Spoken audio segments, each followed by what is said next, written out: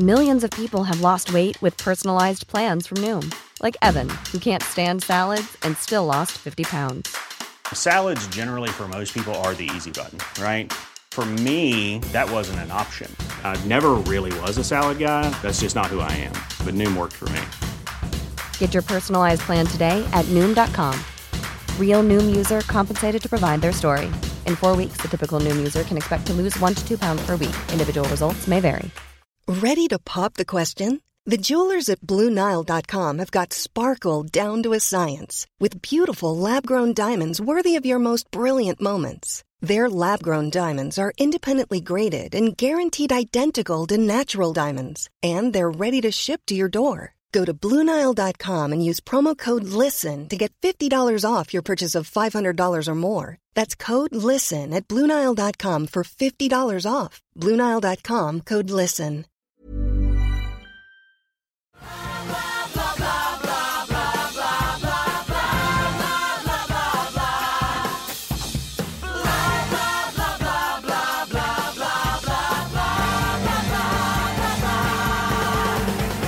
Hi, everybody. Welcome to the Billboard on Broadway podcast. I'm your host, Rebecca Milzoff, senior editor at Billboard and musical theater fan here. So if you're a regular listener of this podcast, and if you aren't, well, please get on that because the year is almost over and the time has come. You know that even though it's called Billboard on Broadway, my guests aren't always purely from Broadway shows. Really, what I want to do is to shine a light on musical theater wherever it is that's really pushing the art form forward and also hopefully illuminating how much pop and musicals have in common these days. And there's a show playing off Broadway in New York right now through the end of the year that really perfectly fits my little podcast mission. It's called 100 Days, and it's playing at New York Theater Workshop, which is this major off-Broadway theater that I would say is really at the forefront of giving a stage to creators who bridge the pop and theater realms. 100 Days was written by and is performed by a team known as the Banksons, Abigail and Sean Bankson, who also happen to be married. At first glance, the show looks more like a concert than a theater piece. You will see a fairly spare stage setup with Abigail and Sean fronting a kind of band of their collaborators, this tight little group of performers who all have backgrounds in theater, but also in playing with diverse artists in the pop realm, including Tune-Yards, Sarah Bareilles, Childish Gambino, Rilo Kiley, and many others. But the show is definitely a musical of sorts, and it's one much better explained by Abigail and Sean than by me. When they came by the podcast recently, we had a great chat about how they put such a personal show together, why it made sense as something more than just a concert, and why not all musicals are meant for Broadway, and why that actually is a great thing. And when we fight, he'll never get better. Build the world and fight the time. I will never die. I want 100 days of bright light, away. 100 days, you're my man, a bright light away. I'm thrilled to meet both of you. Yeah. And as I was just saying, like, you're such a perfect fit for this podcast, which is all about the overlap between pop and musical theater. And it's like, you're tailor-made for us. Oh, so what a pleasure. How did you know? That's awesome. So for people who haven't seen the show or aren't able to get to New York to see it, why don't you start by just telling us a little bit what it's about and like what people in the theater see on stage when they come? Great. Yeah, absolutely. So we, right, it's called 100 Days, and we call it like a theatrical concert, where it is basically like it's a concert that we tell a story through, and it's sort of, there are like theatrical moments that bloom throughout it, but it's like, it's really rooted in a concert. And it is the story of how we got married. We fell in love and we got married 3 weeks later. And it was crazy. Yeah. And it was a pretty incredible but like tumultuous few weeks, full of sort of struggles with our own mortality. And so it goes through that little chunk of our lives, which was now 10 years ago, which is crazy to think about. Wow. Yeah. Yeah. It's been a while. It has been a while. Well, I would think that when you take a story that's so personal and involves working one-on-one with your spouse, there are a lot of questions that you have to answer as you're conceiving it. Did you always see it as a theatrical concert or something beyond being an album or a set of songs? And was there a reason that you thought that it needed the kind of theatrical setting in the first place? Yeah, I mean, we started as, composing together and songwriting together for sure, and the original sort of creative impulse was all around songwriting, but we always felt like we had a larger story that we were trying to tell, and then we sort of gathered this a really beautiful group of collaborators over the years who helped us create it. But the first version of it was really a musical. Like we really it was a 2-act big thing, and there were big moving set pieces and a really big cast. And, I love what we made, but it felt like we had built a lot of structures to distance us from the sort of more painful truth of what the songs were about. Mm-hmm. And so then the process between then and now has been really stripping away and becoming more and more honest and more willing to tell the truth of our own personal experiences, which is, scary on a number of levels. And humiliating. And humiliating for sure. Yeah. But, valuable too. Yeah, we've been working on this really, we started working on it almost at the exact same moment that we got married, so it's been this sort of very long, circuitous path to getting to this point. And it started out as what we thought was fully fictional, and sort of everyone else around us realized way before we did that it was just our own story, and like any sort of fiction we put on it just felt like walls to people, and so it has been. This is it premiered 4 years ago in San Francisco at Z Space, and that was the sort of more musical-y version. And then 3 years ago we did it in Cincinnati at this theater called No Theater, which we love a lot. And then last year we were in the Public Theater's Under the Radar Festival, and now at New York Theater Workshop. And each version has sort of been pulling layers away of the fiction and getting closer and closer to the actual story of that time. So now where we've ended is it's still it's not a documentary. It's we've definitely fictionalized it, but all of the fictionalizing is in an attempt to better convey what it felt like at that moment, and to try to be able to do that in 90 minutes, condense all of those sort of bonkers feelings into this one thing that you can sit down and witness. Mm-hmm. Well, you mentioned your collaborators, and which include the amazing Joe Lampert from Tune Yards, who we love. And I feel like with a piece this personal, there's always a danger of it being too inward looking, and the sort of challenge is figuring out how to make it say something larger that, connects with an audience, especially when you are on such a spare stage as you are, and it's really just looking and listening to you. I would love to hear a little more about how you find the people who worked on this, and if that's a way of kind of guaranteeing that it's not just you and has sort of a larger outward view in the end. Yeah. I mean, Joe Lampert's a great example. We met doing a concert together, and then she came on board to do the Z Space show, and then we toured with Tune Yards together straight after the Z Space run, and really kind of got to know each other really deeply. And I think what that does, sort of really living with your collaborators and learning them over years, is you sort of start to recognize what specifics in your own life are universal. What sort of personal stories and details are your own journal entries, and what are ones that resonate with others, and that I think happens through communication. It's also through listening to others and sort of noticing what rings bells for you, Yeah, I do find it is a tricky line to walk, but I do think my own trap has been I can tend to think that the broader I am with something, like the more people, like the more universal it'll become. And in fact, I tend to find that like the more specific you are about your own experience, like the more then people can relate to it. Yeah. But I feel like that's a recurring theme on this podcast. Specificity actually breeds universality in this odd way. It's true. Yes.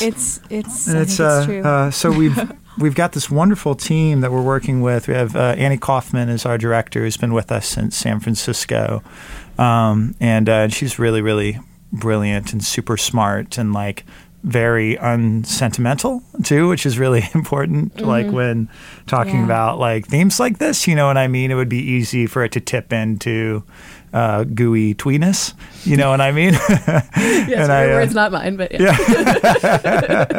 And like Annie is just like so smart and so like rigorous about keeping it, away from that. Yeah. And just and so she's really been the guiding light through this process. And the thing, and then we've brought on our neighbor and best friend Sarah Gancher, who is this really wonderful playwright and musician, has made the public theater version and this version with us. And it's been she's done this sort of like deep dive into our lives and done a lot of interviews with us and things, and like that is what we then crafted into this piece. But it was so like it was very, very essential to have those outside eyes to be able to, because I'm like, I'm 2 inches away from it, and it's really hard for me to know like what are the actual relevant, important details for people to know when they're coming in. And the thing that's a joy about theater too, like versus like doing concerts, is just the amount of time you have to invest in developing the performance. So it's been so great. We've our dear friend and collaborator Sonia Taya, the choreographer, got to work with us on this and developing all these like very sort of subtle, kind of weird like moments of dance and movement in this piece. Which is great, and we've got our band with us who we love. Danny Markham, who's playing drums, was also in Tune Yards. And we've got Reggie White, who's an incredible musician and singer who's been with us in San Francisco. And Colette Alexander, our cellist, has also toured with everybody and is just a crazy genius. And has been with us for like 6 years or so. So it's, I don't know. It's a family, for sure. It is family. It is family. Well, I was especially curious to hear about working with Annie and Sonia because I feel like while plenty of pop and rock singers are very at home on stage and even have a sense of theatricality that's sort of innate to them, I don't think it's necessarily an easy thing to do. And I wondered how they both helped you maybe feel more comfortable on stage and sort of elevating this from being merely a concert to having a theatrical element. And I love the idea of the movement direction that's not really outright choreography, but does sort of tie things together in a subtle way. Yes. Yeah. They are so smart about that. I think maybe all of us, but I maybe in particular, like, am pretty like awkward and shy about dance, you know what I'm saying? and I move a lot when I sing, for sure. But then being asked to repeat something I did once, I get self-conscious. And so Sonia and Annie have been incredibly, I mean, that's the gig. Like the massive part of the gig of theater is recreation. And one of the beautiful things about concerts is that you're really trying to make something new every time. And I think actually there's immense crossover between those pursuits, but it takes a particular kind of guidance to you have to really trust the people guiding you, that when you stomped your foot that one time, it changed the show in such a way that it's worth making sure you do it every single time, you know? Mm-hmm. And Sonia works really hard to make sure that all the movement feels organic and like it's sort of bursting out of our natural movement. And I think Annie does the same thing with us as sort of actors in training, you know? I think there's definitely a skill set that sort of, particularly like storytelling, like folk musicians have, of how to set up a song, how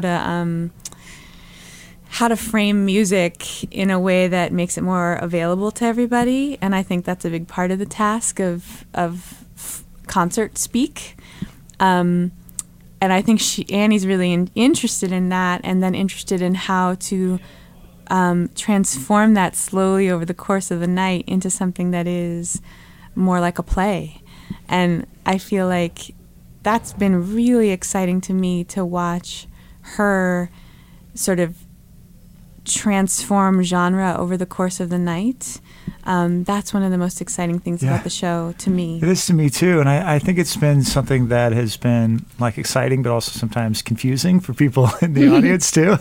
Because like it is like walking this line between concert and musical, and it sort of tips back and forth over the night, and I in a way that I find exciting, but like makes it like a little more difficult to easily categorize it. Yeah, I agree. Which I hope works to our advantage, but I think is gone both ways for folks. Yeah, I agree. Well, I'm just thinking now, listening to you, that it's like your challenge is almost the opposite of what so much theater has to do. That like so much musical theater starts out being so explicitly artificial and striving to have a more natural, genuine feel. Whereas you have something that, like, by nature, if you're just singing songs, it's very natural. You're just kind of laying the music out there, and you almost need a slight layer of artificiality to make it clear that it's theater and you're not just at a concert. That is so interesting, and I feel so smart right now. You are so smart. You're very smart. Yemi is looking at us like, not that smart. But like, no, I just want to take a moment to say that Yemi, who's recording this, is holding the cords of the microphones so they don't slowly droop over the cords. So she's the real hero of this podcast. It's never a dull moment taping this podcast. But I think that's exactly right. I think it's actually been taking some, like, sort of something very, very raw and earnest, and a little gooey, and potentially gooey, or deeply emotional, and sort of working to actually provide shape and distance enough that it can be experienced, and that's like. That's totally what Annie Kaufman's been trying to do. It's true. And I think like both her and Sonia are trying to find this line too, where it's almost like you realize in retrospect that those were choices. Do you know what I mean? That everything sort of feels off the cuff, and then there are just these moments where we all do an off the cuff thing at the exact same moment, such that it sort of like recontextualizes the things that you saw before. And it's interesting too for the both of them, like they're having like, they have to, everyone on stage is also playing instruments, and so they have to do what they're doing, like with that constraint, like Joe is playing accordion most of the show. So like Sonia has access to Joe's 2 feet and 1 hand, And so it's really amazing to see what they do with those pretty intense constraints. How to dance with accordion. Yeah. Not an easy task. Joe does it. It's pretty impressive. This Mother's Day, celebrate the extraordinary women in your life with a heartfelt gift from Blue Nile. Whether it's for your mom, a mother figure, or yourself as a mom, find that perfect piece to express your love and appreciation. Explore Blue Nile's exquisite pearls and mesmerizing gemstones that she's sure to love. Enjoy fast shipping options like guaranteed free shipping and returns. Make this Mother's Day unforgettable with a piece from Blue Nile. Right now, get up to 50% off at BlueNile.com. That's BlueNile.com. Hiring for your small business? If you're not looking for professionals on LinkedIn, you're looking in the wrong place. That's like looking for your car keys in a fish tank. LinkedIn helps you hire professionals you can't find anywhere else, even those who aren't actively searching for a new job but might be open to the perfect role. In a given month, over 70% of LinkedIn users don't even visit other leading job sites. So start looking in the right place. With LinkedIn, you can hire professionals like a professional. Post your free job on linkedin.com/people today.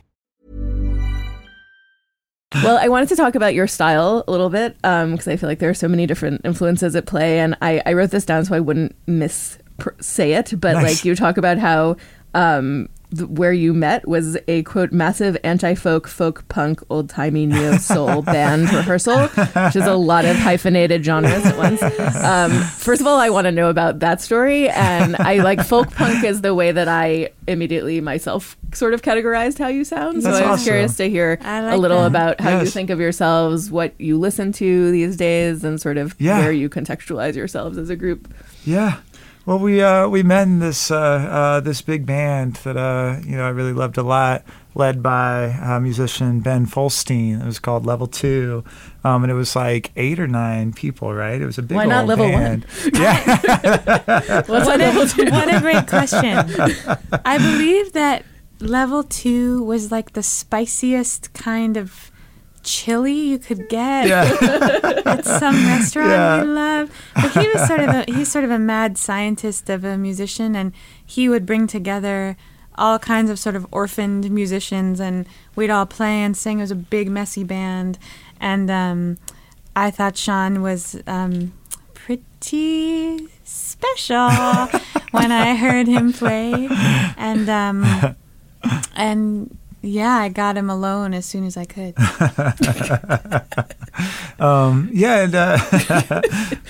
Was she predatory?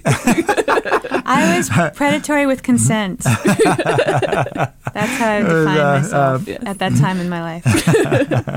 I was finally ready to start my own band, and I asked her to be a part of it. And we had the first band rehearsal, and the rest of the band went home. And then 3 weeks later, we were married. And that's how a baby is made. That's how a baby is made. Ta-da. And folk punk, like folk punk, I appreciate the description of folk punk because it's two of my favorite genres, and I feel like folk, what I love about folk music, there's so much, but is this sort of deep sense of tradition and lyrical precision, storytelling songs, and sort of emotional availability in music. And the legacy of folk music is so deep. And then I feel like punk music, just the fucking not giving a shit, raw, youthful energy of punk music is so inspiring. And I don't think we could ever have the nerve to call ourselves punk musicians. Yeah. But I am always in awe of real punk artists and really inspired by their form, for sure. Mm-hmm. Yeah, there's something in both like folk and in punk music that's like, I feel like the best folk and punk musicians are sort of striving for this like real like sense of like authenticity. Yes. You know what I mean? And like and trying to not have like a lot of like artifice between you and like the audience. That's right. And so it's just like a lot of my favorite bands are Walking that line. Yeah. for sure. And we both grew up listening to like lots of music from all over the place, and a lot of sort of traditional music from around the world. In addition to like like the classic like 60s like folk legends and all them, and it's been this sort of like, it's been a really fun process of pulling together these tunes for the show. Like some of them, like one of the songs in there is the first song we ever wrote together. And so there's some music in there that's, like 10 years old, and there's some that we wrote, a few weeks ago. So it is like, it does sort of, like one of the things that's been wild about doing this show over such a long period of time is like striving to continue to have it feel relevant to us and also like musically relevant. Sure. Like I'm a better musician than I was 10 years ago, and I could do more things now than I could do before, and I would like to think that I have like my taste is getting a little more refined, and so it's been this process too of like a kind of a recreation, and like trying to see like what is the kernel from these songs that still feels relevant to us now, and how do we sort of shake it down to so I can still feel good singing it, these many years later. And folk and punk seem particularly well suited to theater, like one being so story based and the other being so much about visceral emotion, which is really what musical theater is. Trying to do, just like smearing emotion all over you at all times. Just pouring it on. It all comes together. Drowning you. I think that New York Theater Workshop is, for people listening who haven't been there, it's like a very intimate space. And I feel like over the past few years, especially, but there's such a legacy there of presenting inventive and revolutionary musical theater. It's where Rent started. Yeah. And it's a really special space. And I feel like after you see a show there, you want more people to see it, but you also almost don't want it to be in a bigger space because it feels so special where it is. And I was curious whether you think this show is particularly suited to a space like that, whether you would want it in a Broadway theater. And I'm curious also about like the larger question of like, is Broadway the end all be all for all musical theater, or is it really not the right place for everything, and that doesn't demean the work? Yes. I mean, that's like such a huge, important question. I feel like in our field right now is how to break the Broadway model and reinvent it so that different people and different voices and different art have a chance to survive and be seen by more people.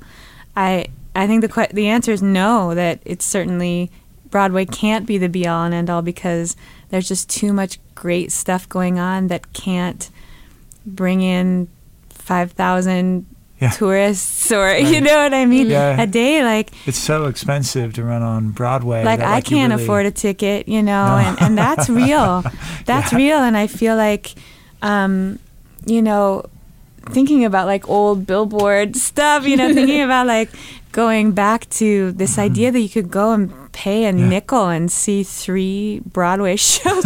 I might be making that up. I might be exaggerating that. Maybe one for a nickel.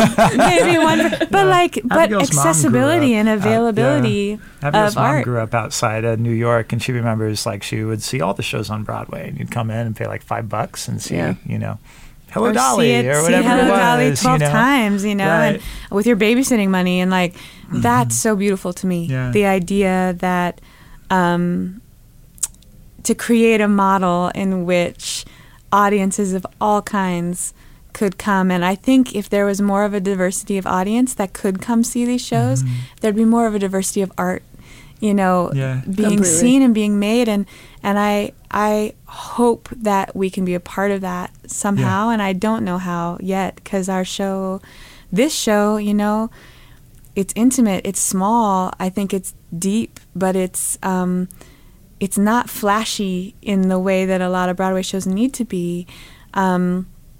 Warrant that, like, to warrant $200 ticket. If I paid $250, there better be something that you need like a few more light bulbs or something. Yes, I'm gonna need like a really big light bulb. Do you know what I mean? And I get that, and especially when you can pay $15 and see anything in the world at the movies. Yeah. You know what I mean? So like to compete with that, I think the answer is to not compete with that, and to make more spaces where people's voices can be heard, because that's what theater can do that nothing else can do, is create a moment that will never happen again between human beings. Yeah.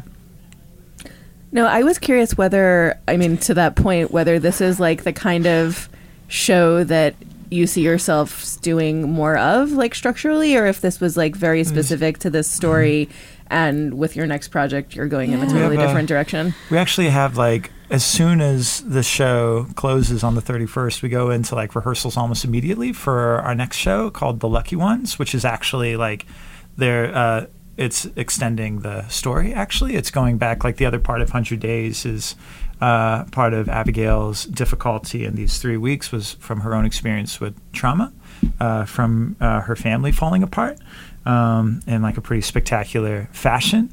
And so the next show that we go into like goes back and talks. It's all fictionalized, but it's it's exploring the sort of the themes from that time in her life, and talking about like sort of the characters of Sean and Abigail as children, and then in us present day trying to decide about whether we will have a baby, which we then did. Sure did. And he's 15 months now, but like that was also a pretty big intense decision. And this next piece, like, it's interesting, it does sort of feel like the kind of next kind of evolution of this model where it's still built around, at its core, is us singing songs and telling a story, but it's like on a much larger scale. It's like a cast of like 20, and like Sonia this time. It's all the exact same creative team of Sarah Gancher, Annie Kaufman, Sonia Taya.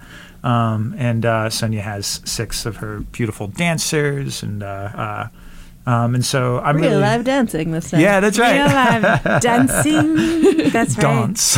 Yeah. So it's like I feel like I'm really curious to see how Annie's going to put it on stage, because I genuinely have no idea like what it will look like, but it's a piece that I'm really, really proud of, and it's going to be Ars Nova is producing it, and it'll be at the Connolly. Awesome. It opens in March. Yeah. Ars Nova is another theater like New York Theater Workshop that I feel like is really working to bring in new voices and actively trying to break this musical theater mold open. And like they developed Great Comet with Dave Malloy, which I think is another like really beautiful. An Underground Railroad show, and just right. Game, and just a lot of artists that we really, really admire are moving through those places. So we're really very honored and proud to even have our name on the list. Like what and I do think like come see the shows. Let us know if it works. If it works, we'll see. And we are like wondering then moving forward too. Like I am like.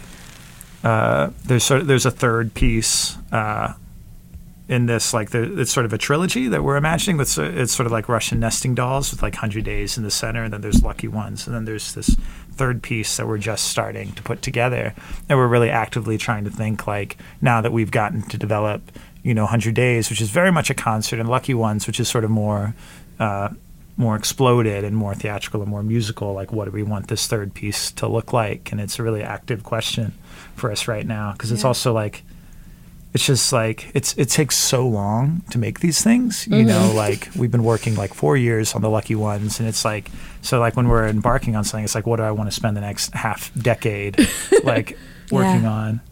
Yeah. Well, maybe by the third one, you'll have like a full-fledged tap dancing number. You will have moved from like gesture to like 42nd Street style situation. Wow. I'm texting Sonia right now. Get on it. I want tap dancers. 42 tap dancers. That's right. Amazing. Well, so good to talk to you guys, and congratulations on the great reviews that you've been getting. Man, thank you. Yeah. Thanks for having us. It was a privilege to get to talk to y'all. Here. Thank you. Let me, please, let me.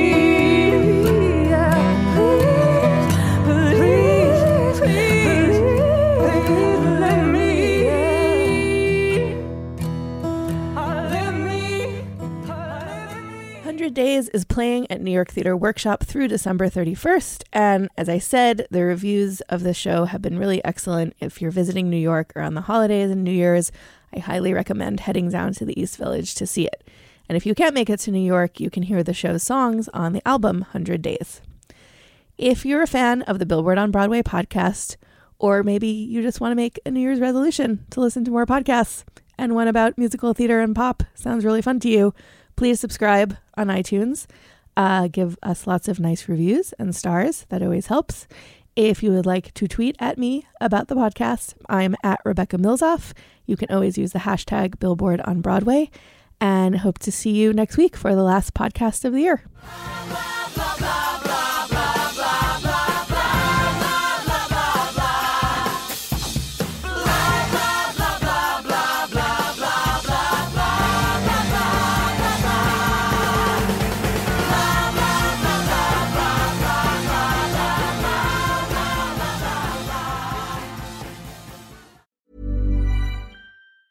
Planning for your next trip?